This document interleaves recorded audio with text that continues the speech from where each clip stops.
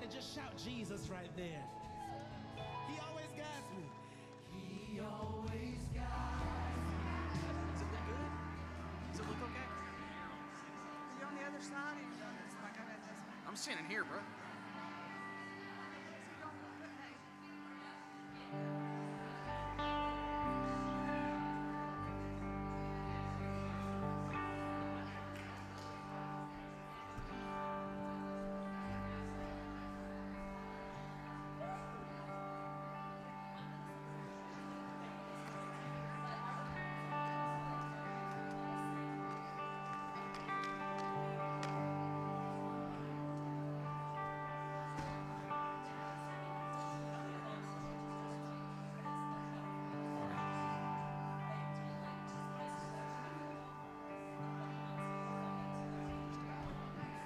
Good morning, church.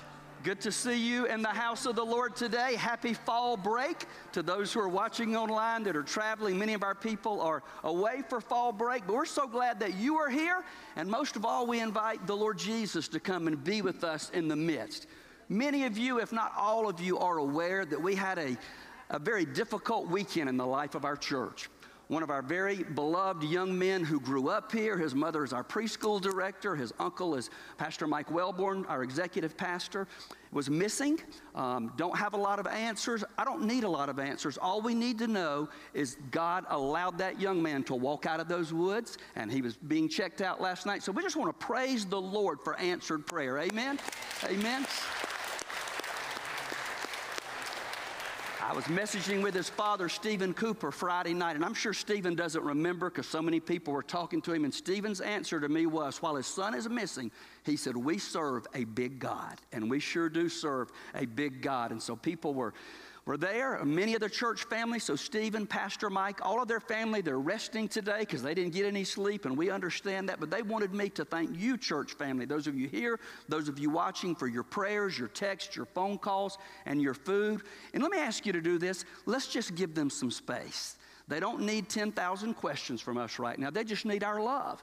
All that matters is that Brock is home and he is safe and he is well. So let's just celebrate and thank the Lord. And so many of our church family were up there to encourage them. One of the men in the world that I admire most is Brother Kirk Adams, and Kirk and his sweet wife were there. And I asked Kirk if he would just to come this morning and express a prayer of thanksgiving. And maybe if you want to come to the altar and let's pray together. If you want to pray where you are, you do that. But Kirk, thank you, buddy, for all you do. Come and let's just praise the Lord for answered prayer. Pastor, I hope you don't mind me sharing just a little bit of testimony before we go. I just want to share just the Lord's conviction in my life over the last couple of days. And as many of you know, this was it's a trying time, especially for people that we love. And but I couldn't help, when I first got word that Brock was missing, the first thing I began to do was begin to pray, earnest prayers. God just protect him, God bring him back to us. And as the days progressed throughout the night, Sheila and I were praying. The next morning we get up and we have this sense of urgency. We need to be there to be a part of whatever's going on, whatever efforts to find Brock. Throughout the day, we had groups of us praying, just trying to think of things we could do to help minister and to find him. And God put on my heart through this whole time, that's what's going on all around us every day. And it really convicted my heart that, I've got good friends of mine that are lost and out looking for a way, and they can't find their way back. And how few a times I wake up through the night and ask God in an earnest way, Lord, find them. Lord, help me to be a part of whatever it may take to bring them home. And I was watching throughout the day yesterday and yesterday afternoon, and we were all urgent. I mean, Jeff and Taylor and I, we were talking, and there was just a sense of urgency. We got to hurry. We got to get there. We got to do this. We got to do that. Time's running out. And God kept speaking to my heart and reminding me, time's running out on a lot of our friends. I saw a group assemble yesterday, the Georgia Defense Group, volunteers that came in full uniform, and they were there to prepare to do whatever, helicopters flying into land. And as a helicopter landed yesterday in this parking lot at Yahuwah Baptist Church, I got a phone call from Chip. And Chip called me. He and Mike had just went back down to the gathering side, and Chip called me and he said, they found him. And I said, is he alive? He said, he's alive. I said, do you see him? He said, I see him. And my heart was overwhelmed that we had found him. And I remember telling this group of about 40 or 50 men that were assembled there, they found him. And they wanted to confirm it and all these type of things, but my mind just went back there, and I was thinking about it yesterday, that how long may it have been in my life where I've had that feeling run up the back of my neck when someone came back to Jesus that doesn't know him. Because they're out there just like that. They don't know where to turn. They don't know what to do. They don't know what turn next will get them home. And you know what? I could have told Brock yesterday, here's how you go. You come this way to us.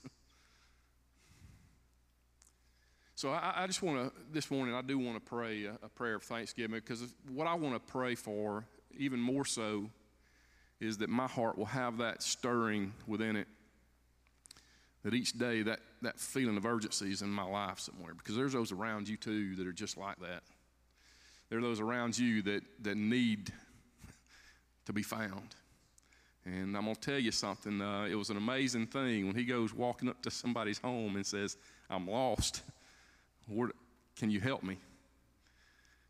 And the door of that house was opened up, and Chip and I were talking this morning. It reminded me that's exactly what Jesus does. We go knock on that door, because I'll never forget it the day I came to know Jesus. I was reminded that he's standing there knocking at my heart's door. He's looking to find us. He's looking to find us. And I couldn't help but think yesterday, as the day goes along, of one thing, and I want you to join me in this, and then we'll pray. And I'm not a singer by any means, but it was this. Jesus, I just want to thank you.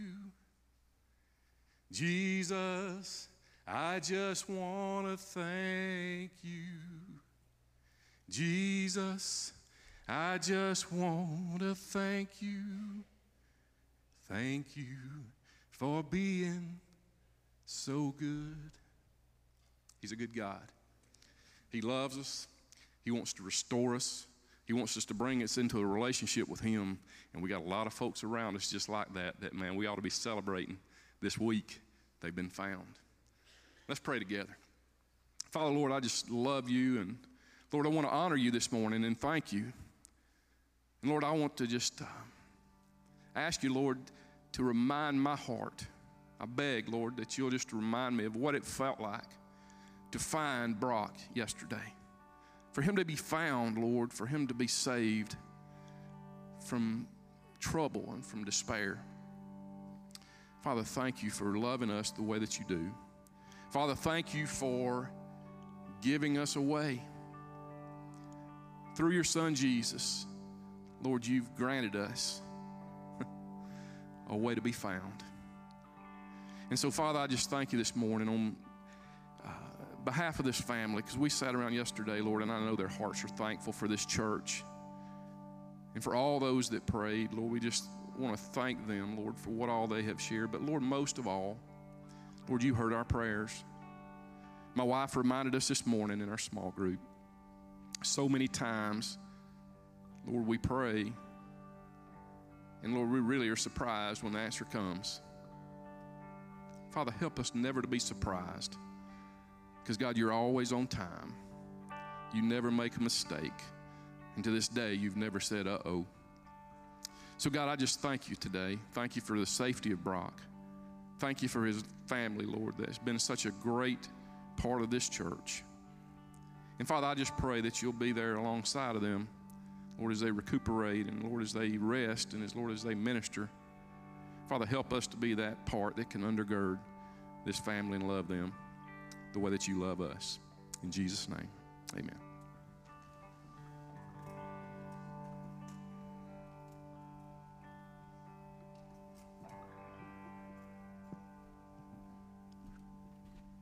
Praise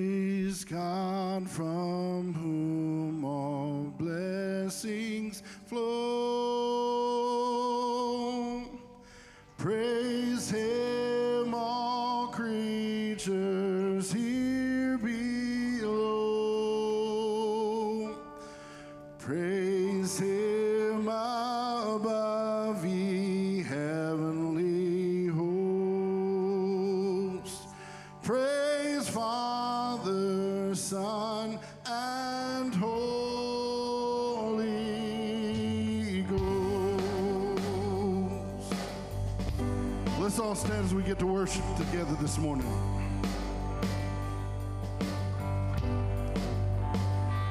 Let earth and heavenly saints proclaim the power and might of his great name. Let us exalt on bended knee. Praise God, the Holy Trinity.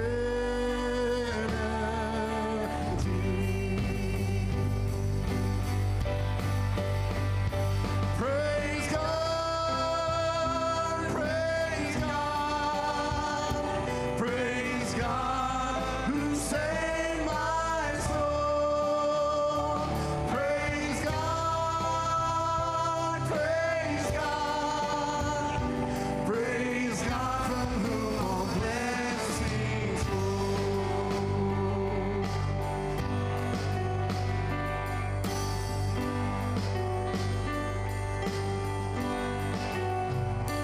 Praise to the King, his throne transcends,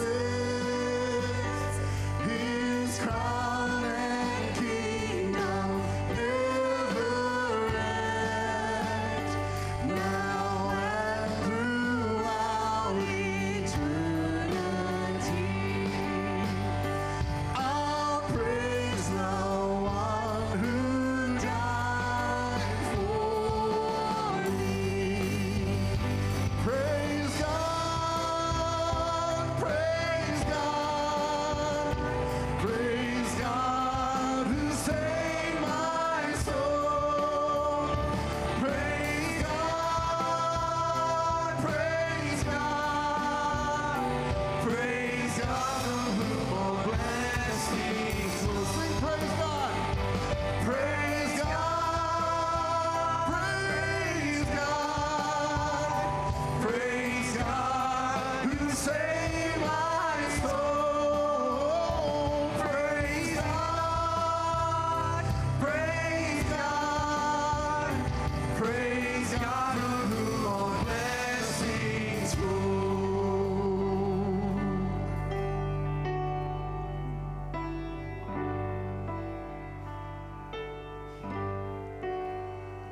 Praise God, from whom all blessings flow. Praise him, all creatures here below. Praise him above, ye heavenly hosts. Praise Father, Son, and Holy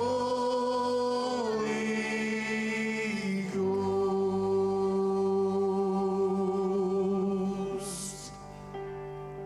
Give him praise.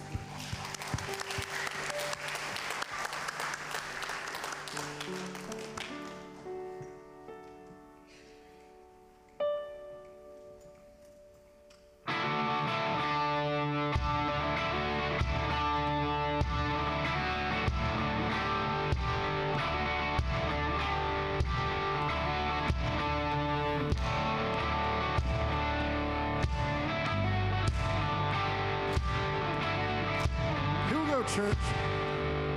We've waited for this day. We're gathered in your name, calling out to you.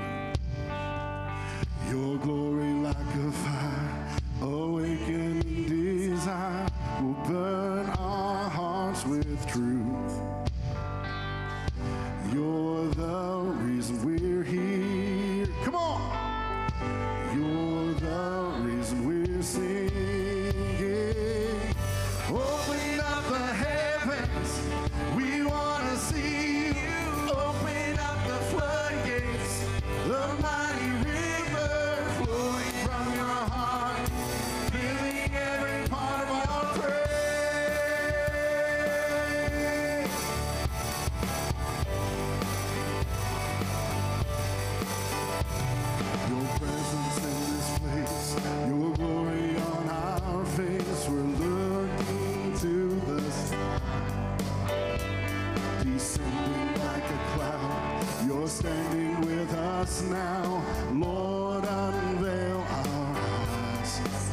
church.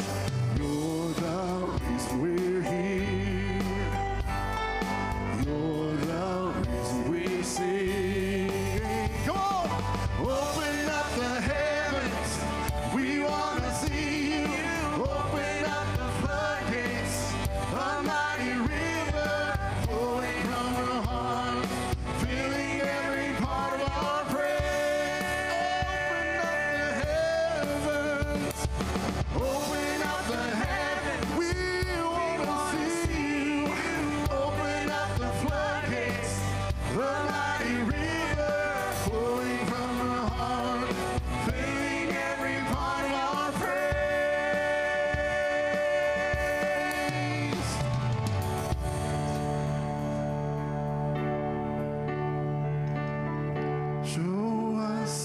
Show us your glory.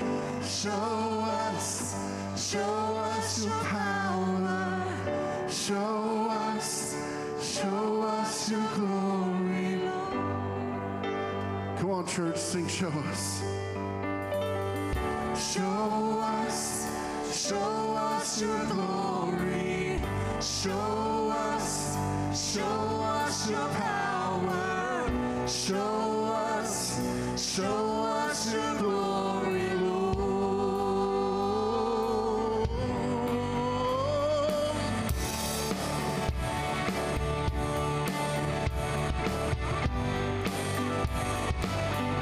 Sing open. Open up the heavens. We want to see you. Open up the floodgates. The mighty river flowing from your heart, filling every part of your praise. Open up the heavens. Open up the heavens. We want to see you. Open up the floodgates. The mighty river flowing from your heart, filling every part of your praise.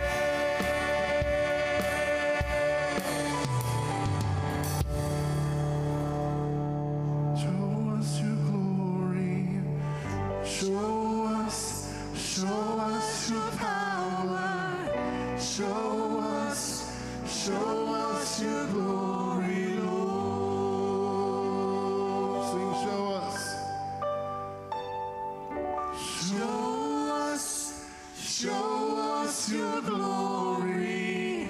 Show us your power. Show us your glory, Lord.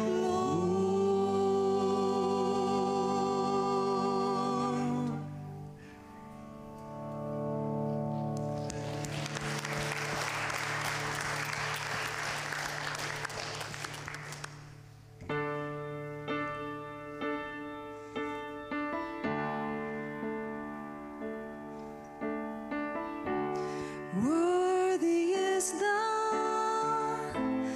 Lamb who was slain. Holy, holy is He. Sing a new song to Him who sits on heaven's mercy seat. Sing that first verse again. Worthy is the Lamb who was slain. Holy, holy is He. Sing a new song to Him who sits on heaven's mercy seat. Holy, holy, holy is the Lord God Almighty, who was and is to come.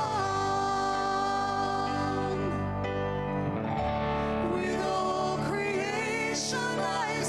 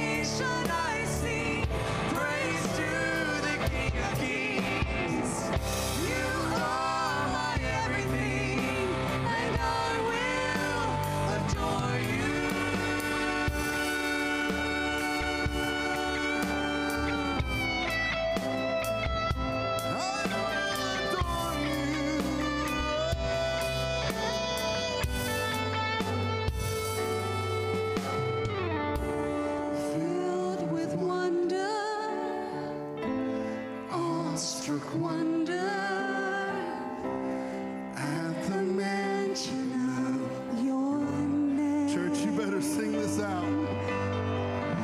Jesus, your name is power, bread and living water, such a marvelous mystery.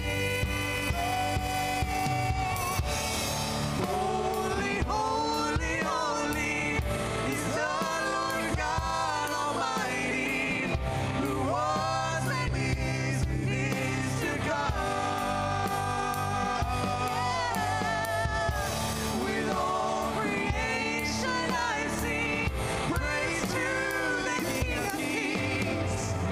You are my everything, and I will adore you.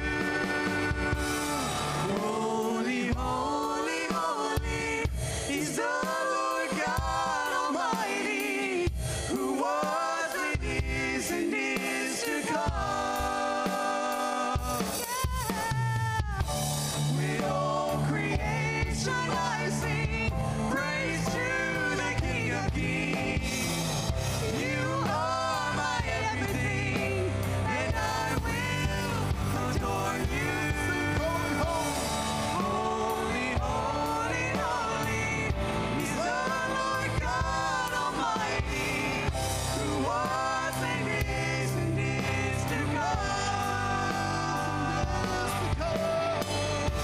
With all creation I sing praise to the King of Kings. You are my everything, and I will adore you.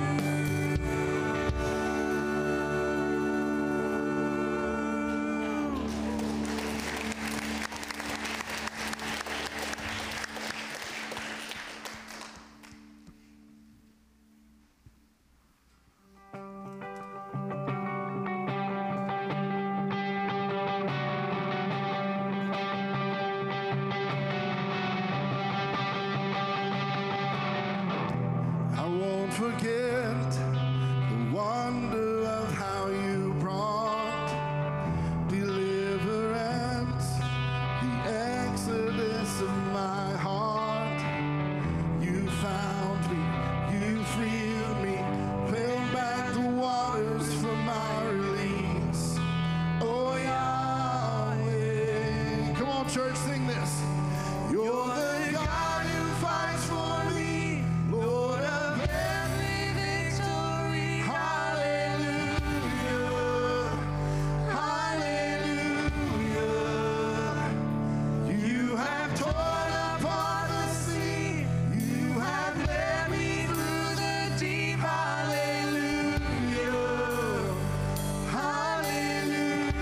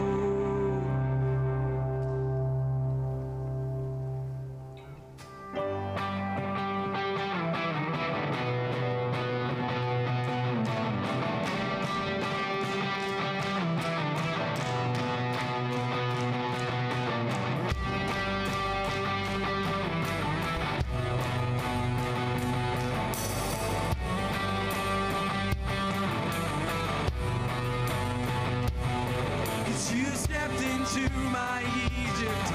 You took me by the hand.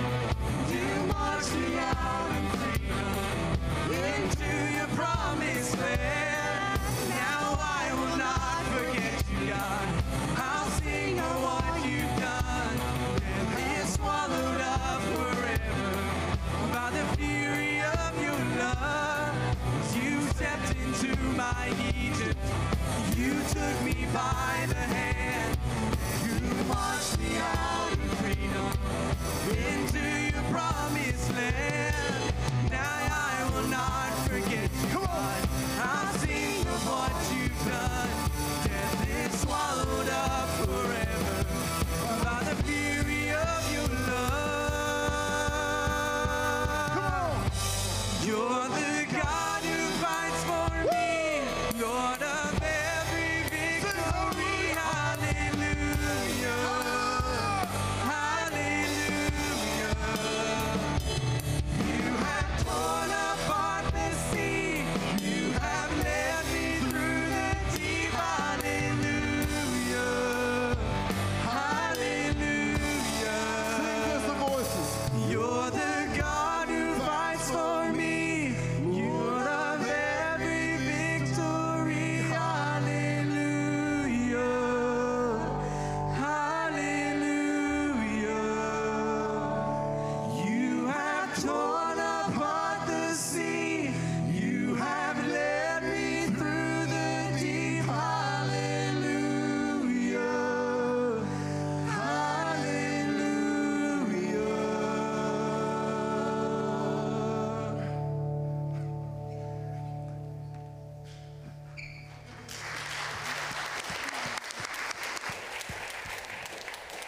Let's just sing that last chorus together. Sing, you're the God who fights for me. Come on, church. You're the God who fights for me, Lord of every victory. Hallelujah. Hallelujah. You have torn apart the sea. You have led me through the deep. Hallelujah.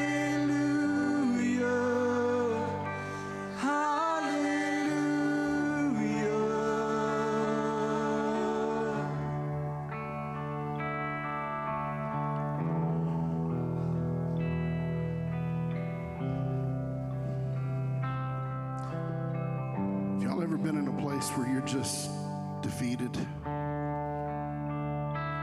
Seems like nothing around you can go right. Seems like every way you turn is wrong. Or it seems like you're constantly under attack. Whether you're dealing with family sickness,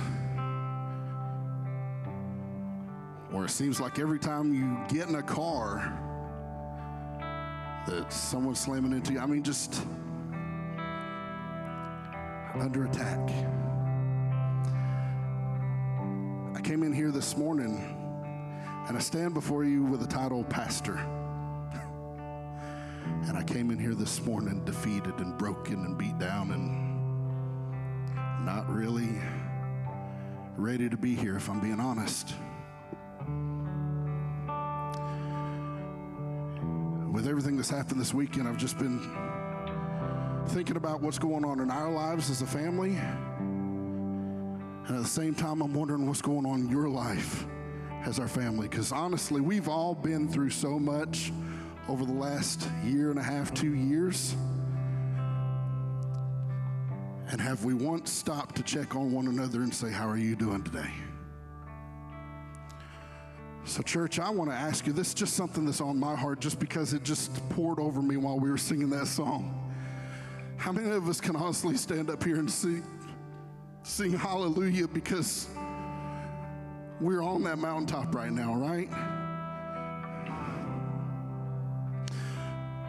But we're singing that song and like it just hit me.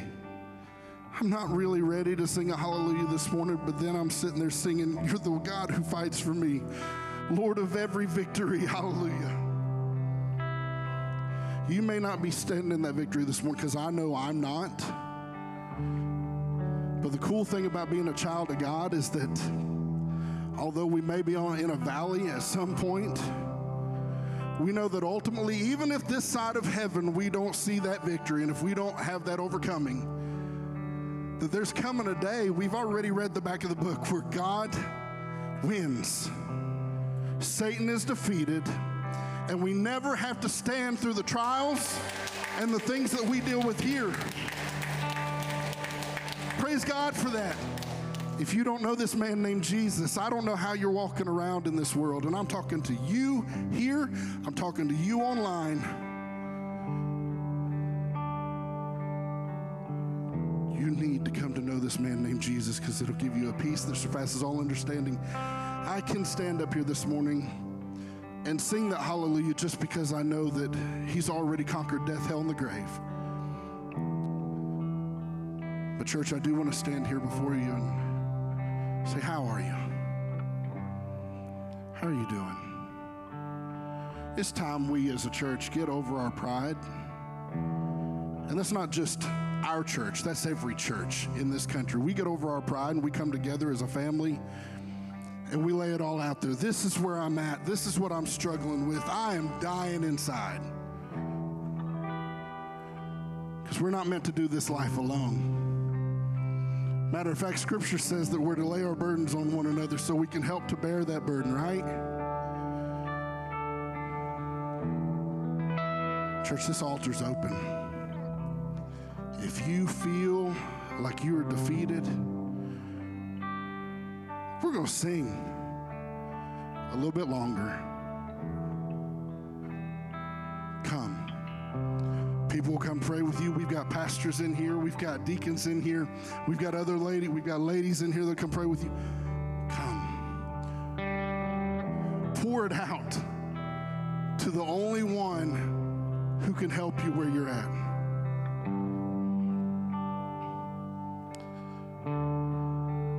We're going to sing again.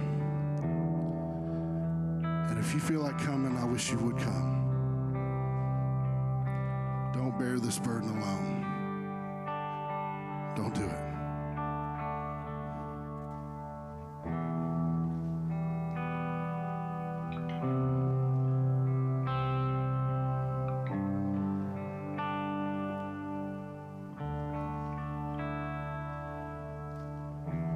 Fire by day, it's a sign that you are with me.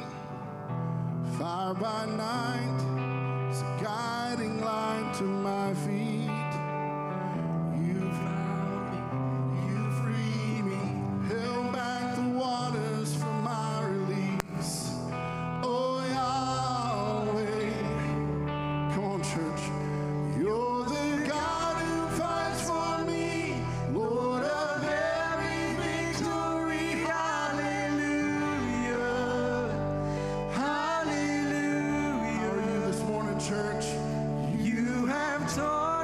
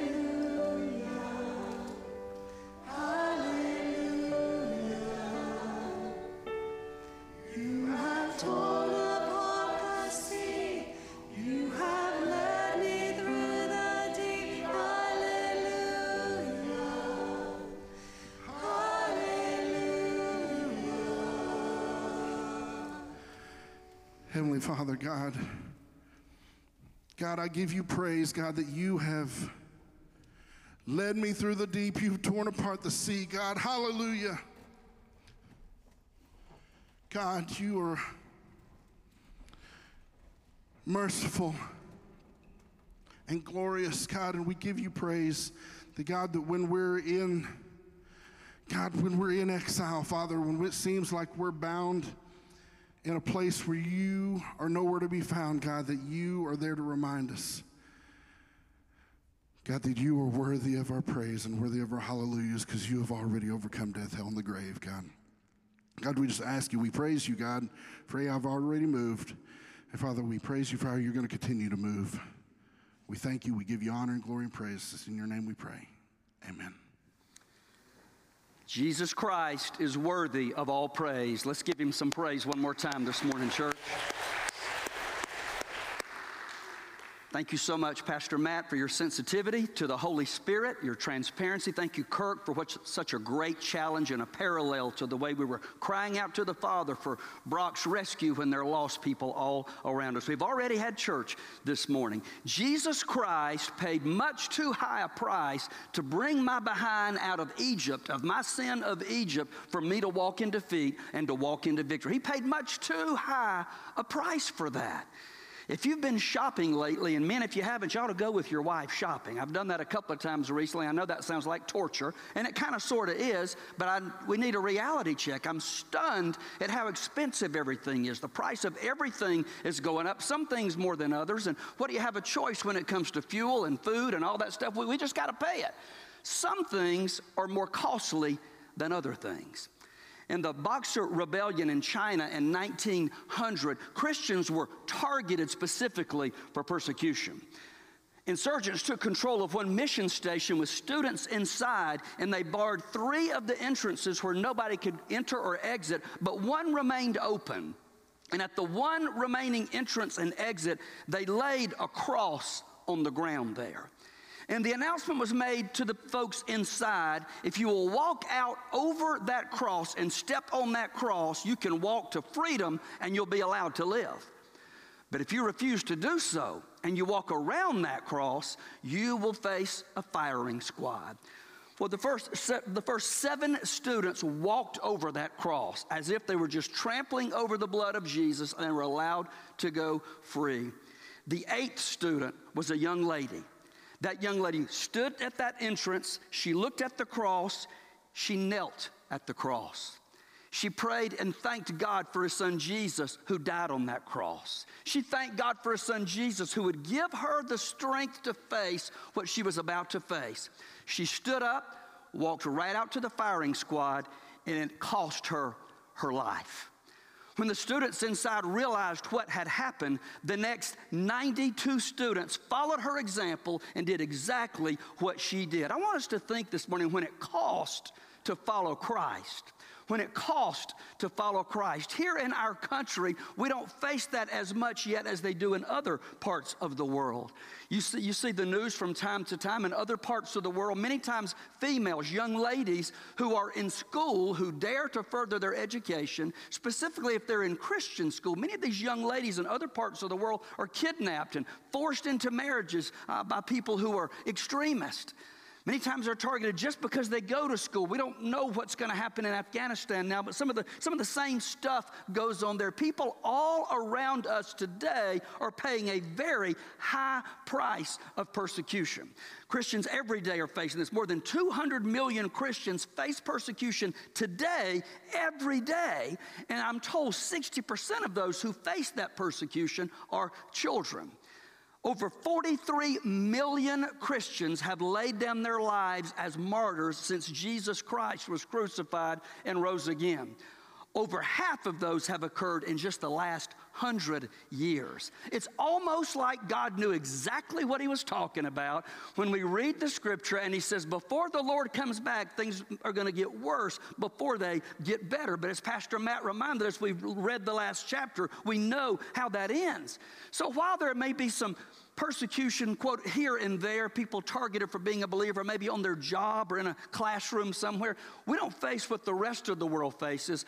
But if we did, If I was inside that building and told I could walk over that cross and live or kneel at that cross, I understand enough to know that if I kneel at that cross, I'm going to live by not denying my Lord and Savior, Jesus Christ. Peter was writing to a church scattered by persecution. They've been scattered away from home. Nero was a wicked emperor at that time, and that is the context of our study here in 1 Peter. 1 Peter chapter 3 will begin this morning in verse number 13. If you're physically able, would you please rise and let's honor the reading of God's Word.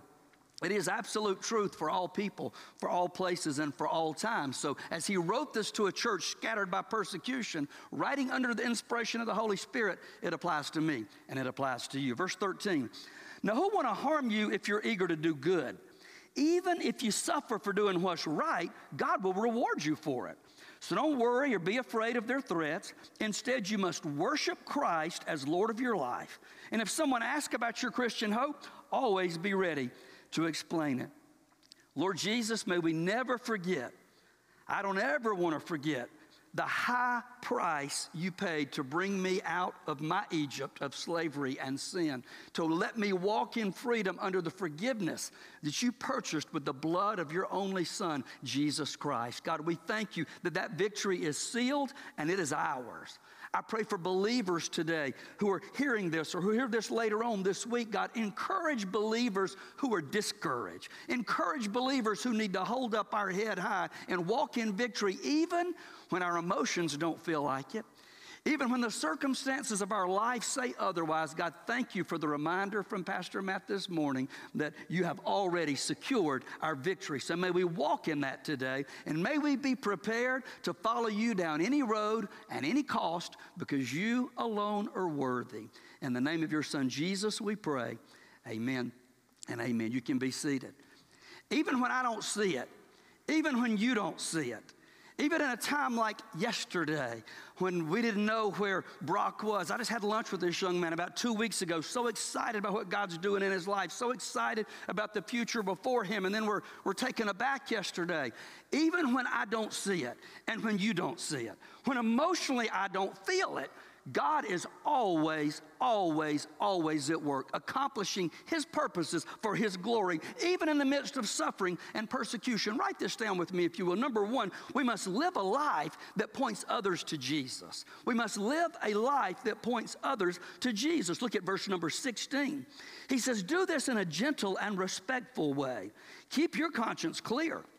Then if people speak against you, they'll be ashamed when they see what a good life you live because you belong to Christ. One of the continued themes through the book of 1 Peter is not only persecution and faithfulness in times of persecution, but submission. We looked at submission in the family. We looked at submission to the government, submission to the lordship of Jesus Christ. We're reminded that when we live under God's authority, there's always a purpose and a plan, even in the midst of persecution.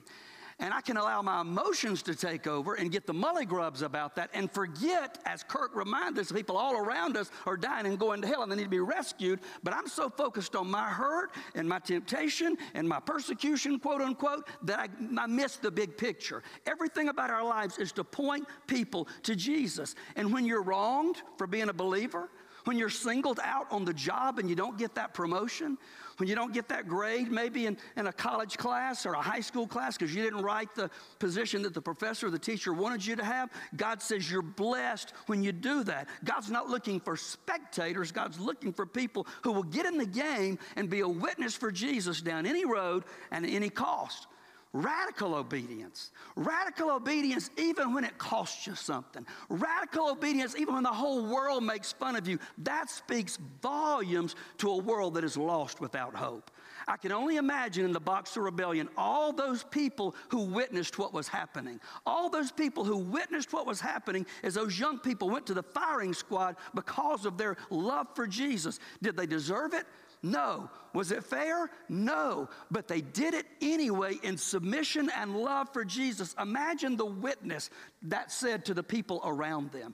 When you and I don't return evil for evil, when people may expect us to bow up and people may expect us to get mad and fire back at them, it is a wonderful testimony of the sustaining and the filling power of the Holy Spirit of God when you endure that difficult treatment. And then he says, always be ready to give an answer for the hope that's within you. When people say, how do you do that? How come when that teacher mocks you like that, you don't get mad like everybody else? Why is it that when the boss points out you for your Christian belief, for not doing what everybody else does, you don't go to the cocktail parties of everybody else, you don't party like everybody else, how do you keep your cool then?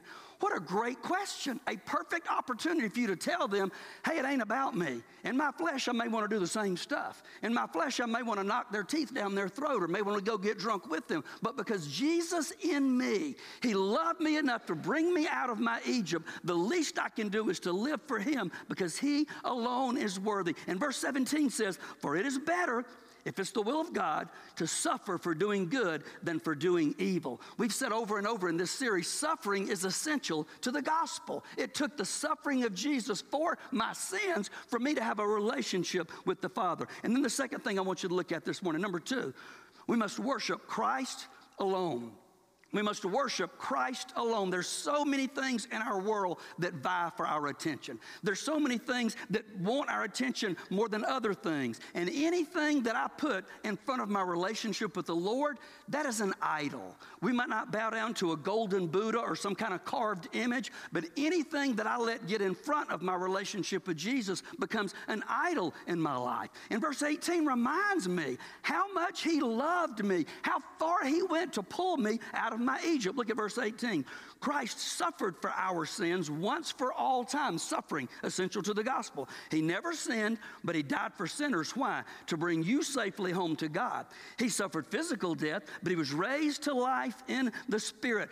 Peter's reminding them, hey, if you think you're suffering, and they were scattered away from home by persecution under a wicked Emperor Nero. Peter and others would go on to face their martyrdom because of their faith in Jesus. But he says, hey, when you do that, there's a special blessing from the Lord, and Jesus has already been our ultimate perfect example of suffering. The gospel is forged not just through suffering, but the gospel is forged through suffering and triumph. Because you see, ladies and gentlemen, if there was no Good Friday, there'd be no Easter Sunday morning, amen? If there was no suffering, there'd be no victory. So the gospel is forged through suffering, and it's the suffering in our life that shows us, hey, you can't do this on your own. You're never going to make it in this life apart from Jesus. I don't know how lost people on a good day get out of bed and face another day in the world that we live in. I don't know how they do it. I'm thankful I don't have to know because the Holy Spirit of God lives inside of me, and if I take my eyes off the Lord, it's that same Holy Spirit that convicts me and says, Mike, you're looking at the wrong thing. You're looking at your circumstances. You're looking at criticism. You're looking at circumstances in the world. You need to look unto Jesus, Hebrews 12 says, the author and finisher of our faith. Look at verse 19. So, he, talking about Jesus, went and preached to the spirits in prison. Controversial verses here, debated for hundreds of years. Those who disobeyed God long ago when God waited patiently while Noah was building his boat. He's talking about Noah and the ark. Only 8 people were saved from drowning in that terrible flood. We preached on that not too long ago. And that water is a picture of baptism, which now saves you, not by removing dirt from your body, but as a response to God from a clean conscience. It is effective because of the resurrection of Jesus Christ, the suffering and the victory, Good Friday and Easter Sunday. And so what he is saying is, as in the Old Testament, Noah and his family went into that ark of safety. The ark of safety for you and I today is salvation. It's the only means of safety. And he talks about baptism, and there are denominations who kind of twist this and get it wrong, and they try to say, well, if you're not baptized, you're not born again. If you're truly saved, you will be baptized. Well, I think baptism is important, definitely. It's the first step of obedience for a new believer. The Great Commission says, go and make disciples of all the nations, and what's the next thing it tells us to do? to baptize them in the name of the Father, the Son, and the Holy Spirit. So it is important, but we know biblically that it is not necessary for salvation. If all I had was the thief on the cross, and I think Pastor Mike Wilburn may have talked about the thief on the cross for us last week. If all I knew was the thief on the cross, he turned to Jesus at the last moment before he died. He lived in rebellion against holy God, and Jesus said, today you'll be with me in paradise. He didn't say, hate it for you, dude. You can't get baptized. You ain't going to heaven. No, so we know baptism is not necessary for salvation, but these are some curious verses that have been debated by theologians for hundreds and hundreds of years. Here's the deal. Jesus went to announce to them that he is the Messiah. He is the Messiah that died for their sins. He wasn't preaching for salvation, because once my heart takes its final beat, there's no other chances to be saved. He was telling them that victory that y'all looked forward to, the victory that you heard preached about in the sacrificial system of the Old Testament. Jesus was saying he is the Messiah. And the point of this passage here is submission to the one who conquered death, hell, and the grave for my sins and for your sins. Baptism doesn't save us, but it is a beautiful picture of what Jesus did. It's kind of like I've heard people say, putting on the uniform of Christianity, saying, I'm not ashamed. When we baptize people here, we give them that not ashamed t-shirt. That's what baptism is. Not only have I been saved, I want the whole world to know about it. Jesus says you ought to confess me before other people, and I'll confess you before my Father who is in heaven. And baptism is a beautiful picture of the death, the burial, and the resurrection of Jesus for our sins. It's a picture of what he did for us. We don't hold people down for 3 days the way Jesus in the tomb 3 days, because it's just a picture. There's nothing magical about that water. That water does not wash away your sins, but it's that step of obedience. Because you've trusted Jesus, because you've entered the ark of salvation and safety in Jesus, then the next step is to follow him in baptism. Verse 22. Now, Christ has gone to heaven. He's seated in a place of honor next to God, and all the angels and authorities and powers accept his authority. Submission, recognizing he is Lord, recognizing who he is. We just sang Revelation 4 earlier this morning. We sang that passage that I read in my personal quiet time yesterday morning. It's straight scripture. Did you know you were just singing straight scripture a little bit ago? Because Jesus died for my sins. He was buried and rose again. He is seated at the right hand of the Father in the place of honor, and he alone is worthy of my worship, of all of my worship. The third thing I see in this passage here, write this down. We must live like Christ. We must live like Christ. Yes, we want to see people saved. Yes, we want to see people repent and be found, people who are lost and struggling and need to be found. But the job it doesn't end there. It's really only beginning there. We have the mandate, again, let's go back to the Great Commission and let Scripture be our guide. Going to make disciples of all the nations, baptize them in the name of the Father, the Son, and the Holy Spirit, and teach them to observe all the things I've commanded you. Jesus says, and by the way, I'll be with you even to the end of the age. So it's discipleship. We're to grow in our relationship with the Lord, and we're to live like Jesus. Look at 1 Peter chapter 4 and verse 1. So then, since Christ suffered physical pain, you must arm yourselves with the same attitude he had. Let this mind be in you, and be ready to suffer too. For if you've suffered physically for Christ, you have finished with sin. You won't spend the rest of your lives chasing your own desires, but you'll be anxious to do the will of God because he's worthy, because Jesus died for me. I want to live for him. I'm not living for him to prove my love. I'm not living for him to earn God's favor. Jesus already paid for that. I'm living for him out of that life of worship we just talked about, because he alone is worthy. And he says, you've had enough in the past of the evil things, verse 3, that godless people enjoy, their immorality, lust, their feasting and drunkenness and wild parties, and their terrible worship of idols. So that's just the first step. When somebody turns from their sin and gives their life to Jesus, we've got to daily strive to be like Jesus. This has been 2021. We've called it the year of grow at Airline Baptist Church, and that has been our emphasis this year, to grow in our walk with the Lord, to hold each other accountable, to get in the Word, to serve God by serving others, and we do that together in small groups. Pastor Andrew has a lunch right after church today for those who've been a part of that ministry. Discipleship. We cannot do this alone. We need each other to help us, because when one is down, And listen, it's why yesterday when there's a family in our church suffering, the whole church hurts. Everybody hurts. Even if those of you may not know who Brock is, you know Pastor Mike Welborn, you know Miss Janice. So the whole church is completely crying out to the Father for that because we love each other. We're a part of a family. We help each other grow in our walk with the Lord. We're to strive to be like Jesus. So these Jewish Christians who were scattered by persecution, Peter's reminded them in verse 2, we got to have that same humility that Jesus had. Again, ongoing thing. We've already talked about this already in the book of 1 Peter. As we grow in our faith, we learn to be more like Jesus. The things of this earth will grow strangely dim in the light of his glory and grace, and I will begin to hate my personal sin more and more. When I get a full glimpse of what Jesus did on that cross for my sins, how he pulled me out of Egypt, I'm going to hate my own sin more and more, and I'm going to grow in discipleship. A big Bible word for you is sanctification, just means being set apart. We're to be set apart. If any man be in Christ, 2 Corinthians 5:17 says he is a new creation. The old things, the partying, the drunkenness, all that stuff has passed away. Behold, all things have become new in Jesus. We are to be different. There should be an obvious difference in our life for the world who's looking at us. 1 Peter 4:4. Some of you have experienced this. I sure have. When I first got saved and started living for Jesus, of course, your former friends are surprised when you no longer plunge into the flood of wild and destructive things that they do, so they slander you. They just try to tear you down. Rather than saying, you know what, they're doing the right thing, I should be like them, it's easier to pull you down and to slander you. Number 4, write this down. We must live with the end in mind. We must live with the end in mind. Pastor Matt reminded us of that earlier today. He addresses those former friends that he just talked about in verse 4, the things that we used to do with them. And in verse 5, he says, now remember, they're going to have to face God, who stands ready to judge everyone, both the living and the dead. So here's the question of the morning for us right here. Would you rather face the mocking and the laughing and the persecution of the world, or would you rather face the judgment of a holy God who gave his only begotten Son to die for my sins and for your sins? That answer should be an easy one for a child of God to respond to. Look at verse 6.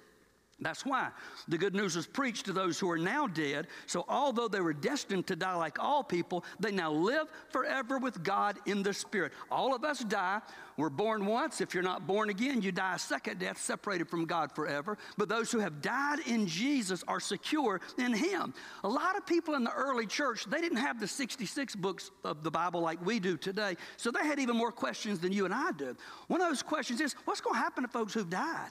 Are they going to get to see Jesus before he comes back again? And so in 1 Thessalonians, he talks about that fact that one day the dead in Christ will rise first, and those who are alive and remain on the earth will be caught up together in the clouds to meet the Lord and to see him, and so will we be with him evermore. He's reminding them that the best is yet to come. Do not give up. When it looks like the sinners and those who persecute you and mock you, when it looks like they're getting ahead, you remember that your Father has the final word, and he keeps perfect records.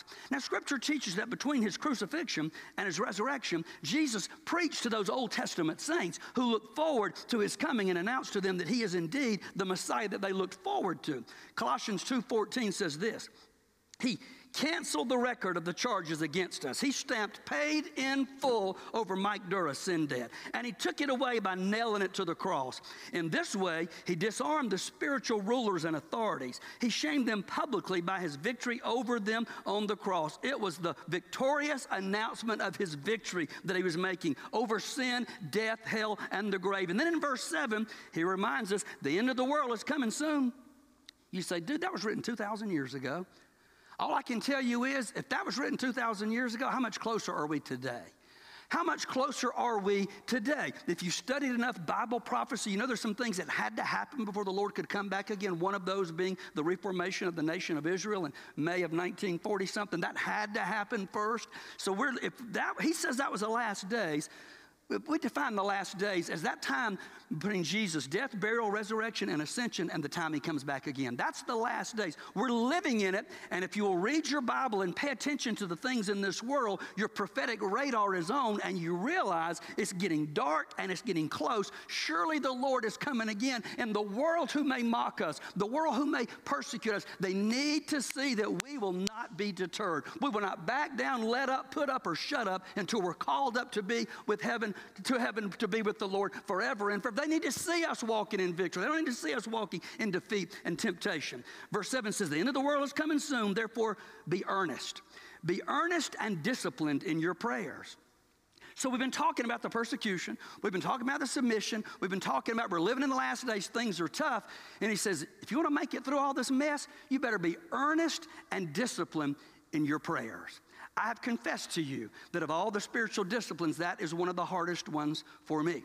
If you've been around me very long, you know my brain just pings all over the place. And my guys I meet with on Wednesday night, I always tell them, it's the hardest thing for me to do, to stay focused, to be still and know that I'm God and pray. Why is that so difficult? Because Satan knows that's where the power is. If all I do is just read some words out of the Bible and press on and not spend time to pray about it and to pray through it and journal, and for me, may not for you, but for me, I have to journal it. What I do is I read a passage of Scripture and I write that back as a prayer to the Lord to apply it to my life. But I got to be disciplined in my prayer life. He says, especially at the end of the age, be earnest and disciplined in your prayers. And here's what happens. Time's ticking away. There's a lot to be discouraged about. But when I start praying to the Father, you see what that does? I'm not focused, look at me, I'm not focused on Mike, I'm focusing on him. I'm not focusing on what I'm going through and what I can't do, I'm taking it to my Abba Father. I called him Abba Father more this weekend than I have in years and years and years. Thinking about Stephen and Christy and their boy out in the woods. I just kept crying out, Abba Father, let that boy walk out of the woods for your glory. And God heard the prayers of all of his people and God allowed that to happen. But he is our Abba Father. That's a term of endearment. We take it to our Abba Father. And when we pray, we're reminded to take our eyes off the things of this world because the end is certainly nigh. Dr. Tony Evans, I've told you a zillion times, is one of my favorite preachers on the planet. He says, we are all on death row. We're all on death row. Unless the Lord returns in our lifetime, and I've told you I think he may, but I don't know that, we're all on death row. We're all like a fuse that's burning out. We're all like a carton of milk with an expiration date on it. I don't know when mine is, and you don't know when yours is, but it is predetermined by God himself. And so I live with the reality of that hanging over my head, not to depress me, not to scare me, but to motivate me to live for Jesus and to live a holy life in a hostile culture. So he shifts the focus and he gets them back on prayer. He shifts the focus and says, you don't have forever. The time is now to live for Jesus. And then he shifts the focus to do what Airline does as good as any church I know of anywhere. Look at verse 8. Most important of all, continue to show deep love for each other. For love covers a multitude of sins. You know, if you say something gets on somebody's nerves or you tick them off, but if they know that you love them, that'll give you some grace right there. If you prove that you love them, love covers a multitude of sins. Cheerfully share your home with those who need a meal or a place to stay. Biblical love is not defined by our emotions. Biblical love is defined by our commitment to the lordship of Jesus Christ and our submission under him and a sacrificial heart willing to serve others. It's one of our purposes as a church, to serve God by serving others. Just as this year is the year of grow, 2022 is going to be the year of serve. We'll talk more about that next year. And so then he says, hey, what I call you to do, I equip you to do. You may think you can't do it, and you may be right apart from Jesus, but he says, I'm not going to compel you to do something I'm not going to equip you to do, so I'm going to give you some spiritual gifts. He shifts to spiritual gifts here. We know that spiritual gifts are those tools, the building blocks of ministry that God gave you at the moment of your salvation. Now listen, when I was saved as a high school freshman, I didn't have a clue. I didn't know God gave me spiritual gifts.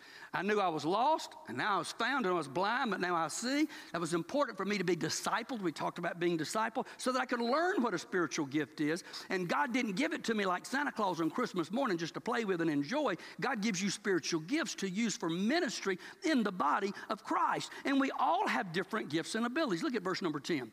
God has given each of you, speaking to believers now, a gift from his great variety of spiritual gifts. Use them well to serve one another. It ain't about you, it's to serve other people. Do you have the gift of speaking? Then speak as though God himself were speaking through you. Do you have the gift of helping others? Do it with all the strength and energy that God supplies. Then everything you do will bring glory to God through Jesus Christ, all glory and power to him forever and forever. He just gives us a few of them. Spiritual gifts are listed in other passages of Scripture, but it's a beautiful thing. Aren't you glad we're not all just alike? I've marveled, and I've said it out loud many times, how thankful I am for our staff, how different each of us are, how we have different gifts and abilities, how different all of us in this room are. But when we all use our gifts and abilities like parts of the body, if we were all ears or we're all toes or hands, we couldn't get stuff done. But all of us together can do great things for the glory of God by pointing people to Him. The variety of spiritual gifts is a beautiful thing. Now, often conflict happens when you realize how you're wired and you get frustrated because somebody else isn't wired like you are. Their passion is not your passion, and your passion is not their passion, and we can be frustrated. Let's recognize what the Scripture says, the different spiritual gifts in the body of Christ. Pop quiz. Who can remember, and I'm going to confess I had it wrong. I had to look it up and correct myself. Who can tell me the name of the service station in the old Andy Griffith show? Now, I know, we're in the South. Y'all know this, don't you? Nobody? Wally's, that's it. I thought it was Gomer or Goober. I thought, was it Gomer or Goober? It was Wally's filling station. Wally's was a full-service filling station. How many of you remember full-service filling stations? I do. I wasn't old enough to drive, but my aunt took me many places, and she'd pull up and say, give me $2 worth of regular. You can't get a gallon of gas for that. And you know what they do? They pop the hood. They check Aunt Lydia's oil. They clean her windshield. They check the tire pressure. They do all. It was a full-service service station. If they exist, and I'm not saying they don't, I don't know where any are these days, and if they did, you probably have to pay $10 a gallon for that gas. But many times Christians approach church and serving the Lord like a self-service. We pull up, I go to Sam's, I put in my Sam's card, I punch in the numbers, and I get my gas, and I leave. Sadly, in American culture, not worldwide, but in American culture, many times we treat the church of God and service to God like we would a self-service station. I go and I fill up on gas, I put some oil in the car, and I keep going, and I don't come back till I need some more. The beauty of spiritual gifts are we are to be a full-service filling station at Airline Baptist Church, all of us using our gifts and our abilities for the glory of God so that no need goes undone. Whatever need there is in this church, God has already equipped somebody to meet that need. Do you serve your boss more than you do King Jesus? Do you serve your teacher more than you do Jesus? Do you serve your coach more than you do Jesus? You see, we've already said any of that is idolatry. Anybody I love more than Jesus. And the problem in churches in America today is we've done that for so long, no matter what we've said with our mouth, our children have gotten the message. Our children we would never tell them that other stuff is more important. I don't think many of us would, maybe some would, but I don't think most professing believers would say, hey, now school's more important than church, or ball is more important. Nobody's going to say that, but we do that with our actions, don't we? Bless God, you're going to get up and go to school. You're going to get up and go to ball practice or the ball game. You're committed to the team, and you ought to be committed to whatever team you're on. But church, if we don't have anything else to do, we'll go to church, buddy. You know, if there's nothing else going on, I'll take you. And you've heard me say this a million times. If a child has to ask on Saturday night or Sunday morning, Mama or Daddy, are we going to church today? You're already in trouble. That's like that flashing light on the dashboard of your car saying, warning, something is bad, wrong. They're getting the message loud and clear. We're to be a full-service filling station at Airline Baptist Church and every other church and be more committed to Jesus than anything else. And in the remaining verses of chapter 4, I'm not going to spend a lot of time on it because it's review of things we've already said. Number 5, we must be willing to suffer if necessary for His glory. We must be willing to suffer if necessary for His glory. Let's read the scripture, verse 12. Instead, be very glad, for these trials make you partners with Christ in His suffering, so that you'll have the wonderful joy of seeing His glory when it's revealed to all the world. If you're insulted because you bear the name of Christ, you'll be blessed, for the glorious Spirit of God rests upon you. If you suffer, however, it must not be for murder, stealing, making trouble, prying into other people's affairs, but it is no shame to suffer for being a Christian. Praise God for the privilege of being called by His name. When you call yourself a Christian, you're identifying with Jesus Christ. Praise God for that privilege. Verse 17, for the time has come for judgment, and it must begin with God's household. Judgment must begin here, not with the world, not with any other entity, but judgment must begin in the house of God. And if judgment begins with us, what terrible fate awaits those who've never obeyed God's good news. And also, if the righteous are barely saved, what shall happen to the godless sinners? So if you're suffering in a manner that pleases God, keep on doing what's right. Trust your lives to the God who created you, for He will never fail you. This is in 3rd or 4th week that we've talked about this thing, to be willing to suffer if necessary for His glory. I had a couple who was supposed to be here today. I called them yesterday when We just didn't know what was going on with Brock Cooper. And I said, it's just not a good Sunday for y'all to come. But I had a couple, and we'll reschedule them to come later. God's called them to the international mission field. God's called them to serve in a dangerous area where nobody else goes. And you know what? She's expecting her first child. You talk about faith. To go a dangerous, but you can lose your life. I was going to introduce them once the live stream ended. I was going to have to tell you, don't take pictures. I was only going to tell you their first names, not their last name. Because the danger of living for Jesus in some parts of the world today, that is a real reality that some people face. So although we may not face persecution with our very lives here in America yet, it may happen one day, he's worthy down any road, down any cost. 1 Peter 4:14, I'm going to say it one more time. If you're insulted because you bear the name of Christ, you'll be blessed, for the glorious Spirit of God rest upon you. Number one, write this down. Will you and I, will we be faithful when it costs to follow Christ? Will you be faithful when it costs to follow Christ? If we ever get targeted for being believers, if we ever get put in a camp somewhere and we're told you can come out if you deny Christ, what are we going to do at that point? Number two, do you approach church from the self-service model? You just come to get a little fill up and get out of here and go about your business? Or the full service model like Wally's filling station? Number three, how can you better start serving our Lord? Maybe you say, Mike, I'm maxed out. Some of you probably need to quit doing some stuff. You're doing so many things, you may feel like you're not as effective. And the reason for that is because so many people don't do anything. Everybody in this building has spiritual gifts. If we're all using them, nobody is going to get burned out for having to wear 100 different hats because we're all using our gifts for the glory of God. How can you better start serving the Lord? And number four, let me ask you this last question. If you're not willing to follow Jesus down any road at any cost, do you really have a relationship with him at all? Do you really know him? Do you really understand what he did for you on that cross? Do you understand what he did for me on that cross? You say, I should have woke up in hell today. It's why my standard recurring answer, anytime somebody says, how you doing? I say, I'm blessed because I did not wake up in hell today, and I will never, ever, ever wake up in hell because of what Jesus did for me. An easy open door for you to share the gospel if you say something that simple. We're blessed. But if you don't have a relationship with him and you're just trying to do this thing on your own, when the chips are down, you just might cave and deny the Lord. It's time to decide today. We got to decide in this building, in the presence of a loving church family, am I going to stand for Jesus? Am I going to give my life for Jesus? Am I going to join a New Testament church? Am I going to be baptized? Am I going to use my gifts for his glory? Am I going to do whatever God calls me to do? Because he alone is worthy. And Jesus basically says there's a real high cost of discipleship. There's a very high cost of following him. And he says this in Luke 9:23, if anyone desires to come after me, let him deny himself. It's not what I want. Take up his cross. He's not talking about a silver or a gold piece of jewelry around your neck. The cross was an instrument of death. Take up your cross and follow me daily, Jesus said. We're not fit to be his disciples. You pray with me, church. Lord, I don't ever want to forget what you saved me from. I don't ever want to get over the crucifixion, whether I ponder it in my brain, I see it in a movie like The Passion of Christ.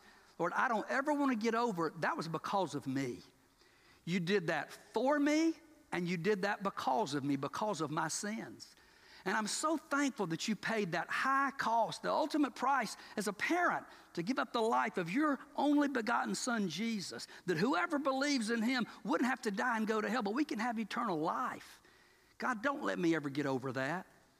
And Lord, if I never get over that, I know you're going to keep me compelled with my spiritual radar on, with an awareness of people that are lost all around me. Lord, forgive me for those times when I just get caught up in what I'm doing and oblivious to the needs of those around me who are lost and on their way to hell, or Christians who are struggling and hurting and just need somebody to stop and take the time and say, how you doing? And to encourage them. So Lord, we know you've spoken. You say your word does not return void. So if all I did was read the scripture today, you have spoken, Father. And I know you don't do that for no reason. Help us to not only be hearers of your word, but doers also. For anyone who may need to give their life to Christ today, may today be the day of their salvation. They accept that free gift that was purchased on the cross in the empty tomb for their sins. Those who are looking for a church to unite with, that'll be a part of your purposes, connecting people with God and one another, growing in our walk with the Lord, serving you by serving others, and worshiping you and honoring you with their lives. God, lead people to unite with us. Lord, for any who've never followed you in baptism the way 2 young people recently did, God, I pray today be the day they take that bold step of obedience and get that right. And Lord, as my brother Kirk shared that challenge, how we were all pleading for you to save Brock yesterday, a young man that we're pretty confident he's going to heaven because he's given evidence of that. Lord, forgive us when we're more concerned about getting saved people home than we are getting lost people home. God, I pray some folks just come to the altar today and lay that out before you. Ask you to forgive us. Ask you to burn in us afresh and anew the desire to live for you, to model you, to grow in our faith with you, and to walk in victory no matter what the world throws at us, because you're worthy and you equip us to do what you've called us to do. In the name of your Son, Jesus, we pray. Amen and amen. Listen, I don't know what the Lord said to your heart today. It's amazing sometimes how the Spirit of God works, is it not? That somebody can say, boy, God just spoke so clearly to me this. And somebody else say, no, this is what God said to me. I don't know how God spoke to you. I know He's spoken to my heart already today before I ever got up to preach. God spoke to my heart. God doesn't do that for no reason. Me to say, whoo, I got chill bumps and God spoke to me. No, God expects me to act on that. God expects you to act on that. Whatever you need today, Jesus is. If it's to come and just pray for a lost person, to come and pray for the Cooper family, to come and pray for whatever, come and pray. If you need to talk to a pastor, somebody about joining a church or being saved or baptized, we're here to talk with you and pray with you as we stand together, as we sing this song to the God who gives light to the darkness. Let's obey Him right now.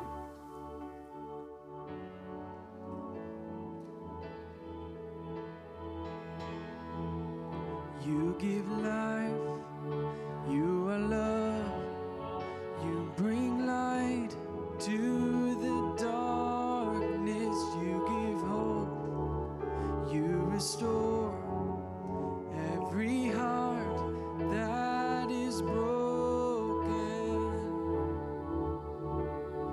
and great are you, Lord. It's your breath in our lungs, so we pour out our praise, pour out our praise. It's your breath in our lungs, so we pour out our praise to you only.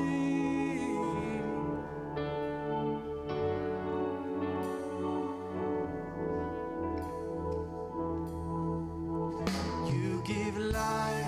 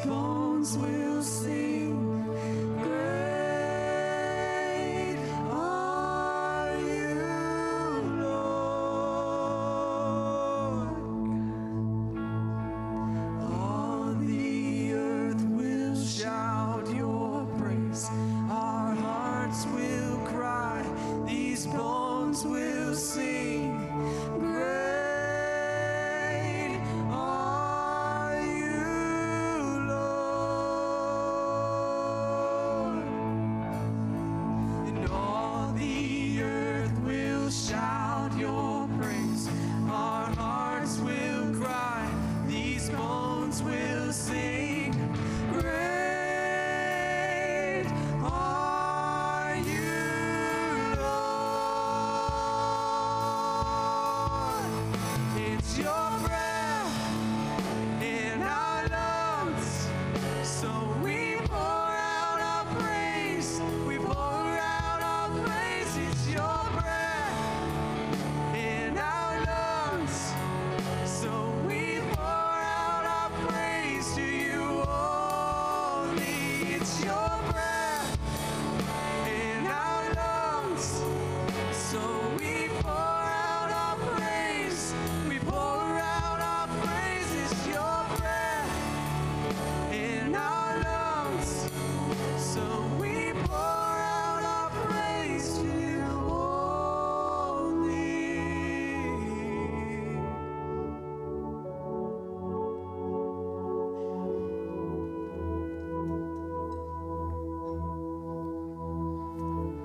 We pour out our praise to Him only because He alone is worthy of it. Amen. Be seated for just a moment. I got somebody very special I want you to meet. I just met for the very first time Mr. Jaston, J-S-T-E-N Smith. I think he said he recently met Miss Kimberly, our pianist. She invited him to come and visit us here at Airline, and he did today. You said you came from Arkansas, Foreman, Arkansas. He's in our area now. Says he knows Jesus as the Lord and Savior of his life. He was baptized before he became a Christian, so he wants to get his baptism on the right side of his salvation, recommit his life to Christ, and be a part of the Airline Baptist Church family. If you rejoice with Jaston, let's praise the Lord this morning. Amen? Amen, brother.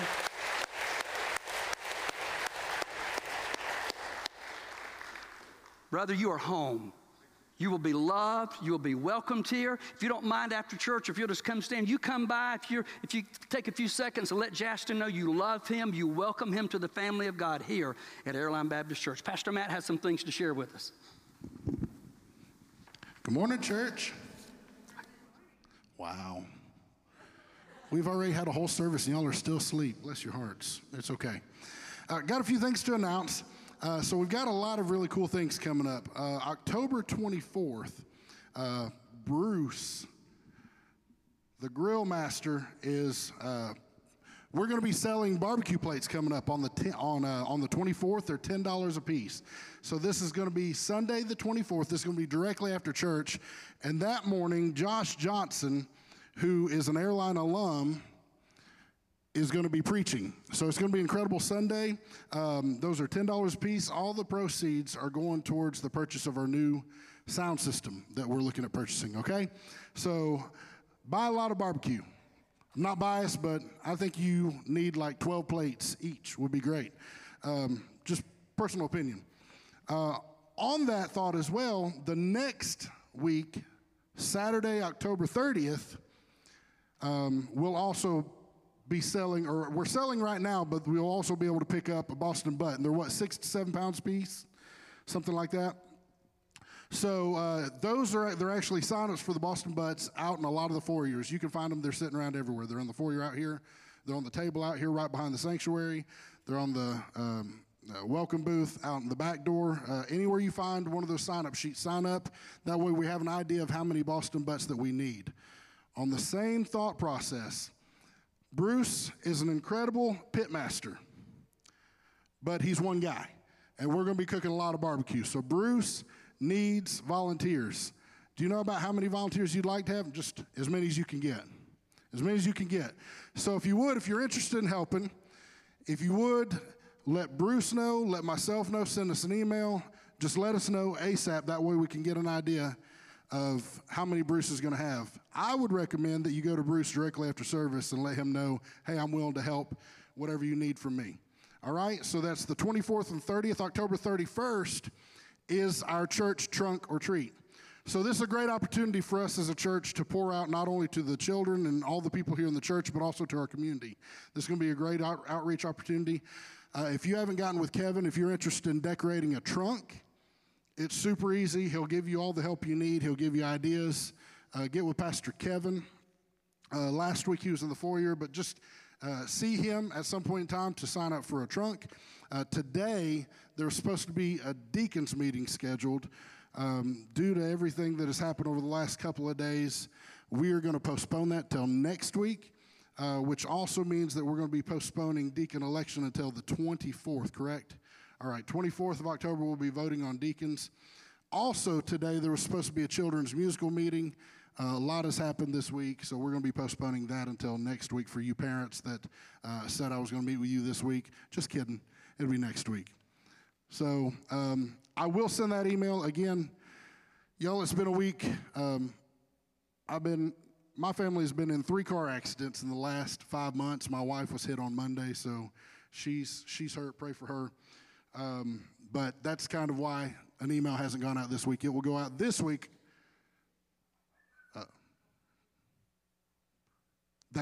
Yes, I'm about to pass it over. Also, Enid has an announcement. Thank you for my wife for reminding me. She keeps me straight. Am yes. I on? Yes. Okay. Ladies, here we go again. So next Sunday is our next ladies meeting. It will be here at the church in the fellowship hall. And it is a craft night. Now, okay, we've all had craft nights, but this is not your average craft night. We have not done anything so far. This ladies group, y'all are a great ladies group, okay?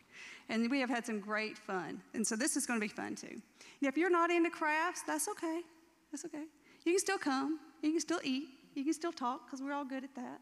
At least I'm really good at that. So come and have fun is what I want you to do. Come have fun. Come laugh. Enjoy each other. Because that's what that's how we strengthen our women is by, meeting and getting together and eating and talking, right? At least that's what we're supposed to do, right? Anyway, all right, so next Sunday, all right, from 5 to 8, it is a $10 charge. If that is a problem for you, please come. It's not, we want everybody to come. So don't let $10 keep you from coming. Also, RSVP, Mike had sent out our message on Monday. It's kind of down, you have to scroll down on his message. If you didn't see it, click on that link and please RSVP so we can get a count of how many people are going and want to be a part of that craft and do the $10. We know, so those who are doing our craft for us, preparing it for us, can get all that they need for that, all right? So we don't want anyone to be short of a craft. Okay, have I covered everything? Time, RSVP? I didn't follow this. I should have followed this. Yeah, I've learned that if I don't follow something, that I'm ADHD, so it'll all go. Well, I kind of did this during the service, and I can't read my own writing. But anyway, I think I took care of it. Those Boston Butts, that reminded me, they're $40 a piece, and those proceeds as well go to purchasing the new sound equipment. So buy them for you, buy them for your friends, buy them for all your family. They'll ship across the states, I think. If not, they'll figure that out when it gets there. Outside of that, how are we doing, church? I mean, we kind of talked about it. Are y'all okay? We good? Know that y'all are prayed for. Your staff is praying for you every week. Your deacons are praying for you. We love you. We thank you. We're so glad that you are worshiping here with us. If you're new, if you are here visiting for the first time, I didn't mention this in service, our pastor will be back here at a welcome area, and we've got a gift for you. If you'll stop by and talk to him for a minute, just let him know you're here. He'll talk to you and give you this gift, and we want to thank you for coming and worshiping with us this morning. Outside of that, let's pray, because Lord knows we need it. Amen. And I'm just going to pray for each of you all that God protects you and leads you until we come back together again. Heavenly Father, God, we thank you for this day. God, we thank you for how you've moved. God, we give you honor and glory and praise, Father, that even in the midst of times that seem so crazy, God, that you are steadfast. God, you're there. And God, you're not wavering, Father, and God, you're not caught off guard by everything that's going on in our lives. God, you knew, Father, even before we were formed. God, you knew us when we were being formed in our mother's wombs, Father. And God, we know that you know every hair on our head. So God, who are we to think that you don't have all things in control, Father? We give you honor and glory and praise for that. Father, we pray as we go out of here, God, we know the enemy's come to steal, kill, and destroy. We pray a hedge of protection around each one of our homes. Father, we pray that you bring us safely back here again next Sunday. And God, lead us, guide, and direct us. And we ask you all these things in the precious name of Jesus Christ. Amen.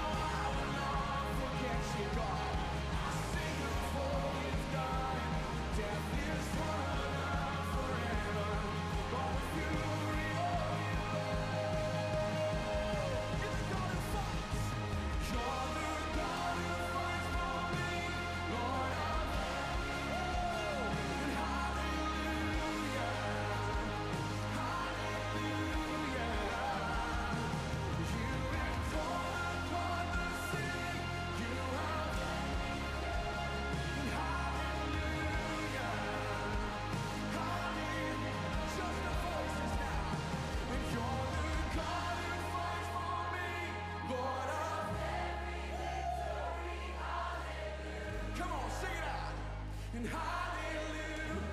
You've torn apart, and you have torn apart the sea. You have led me through the deep. And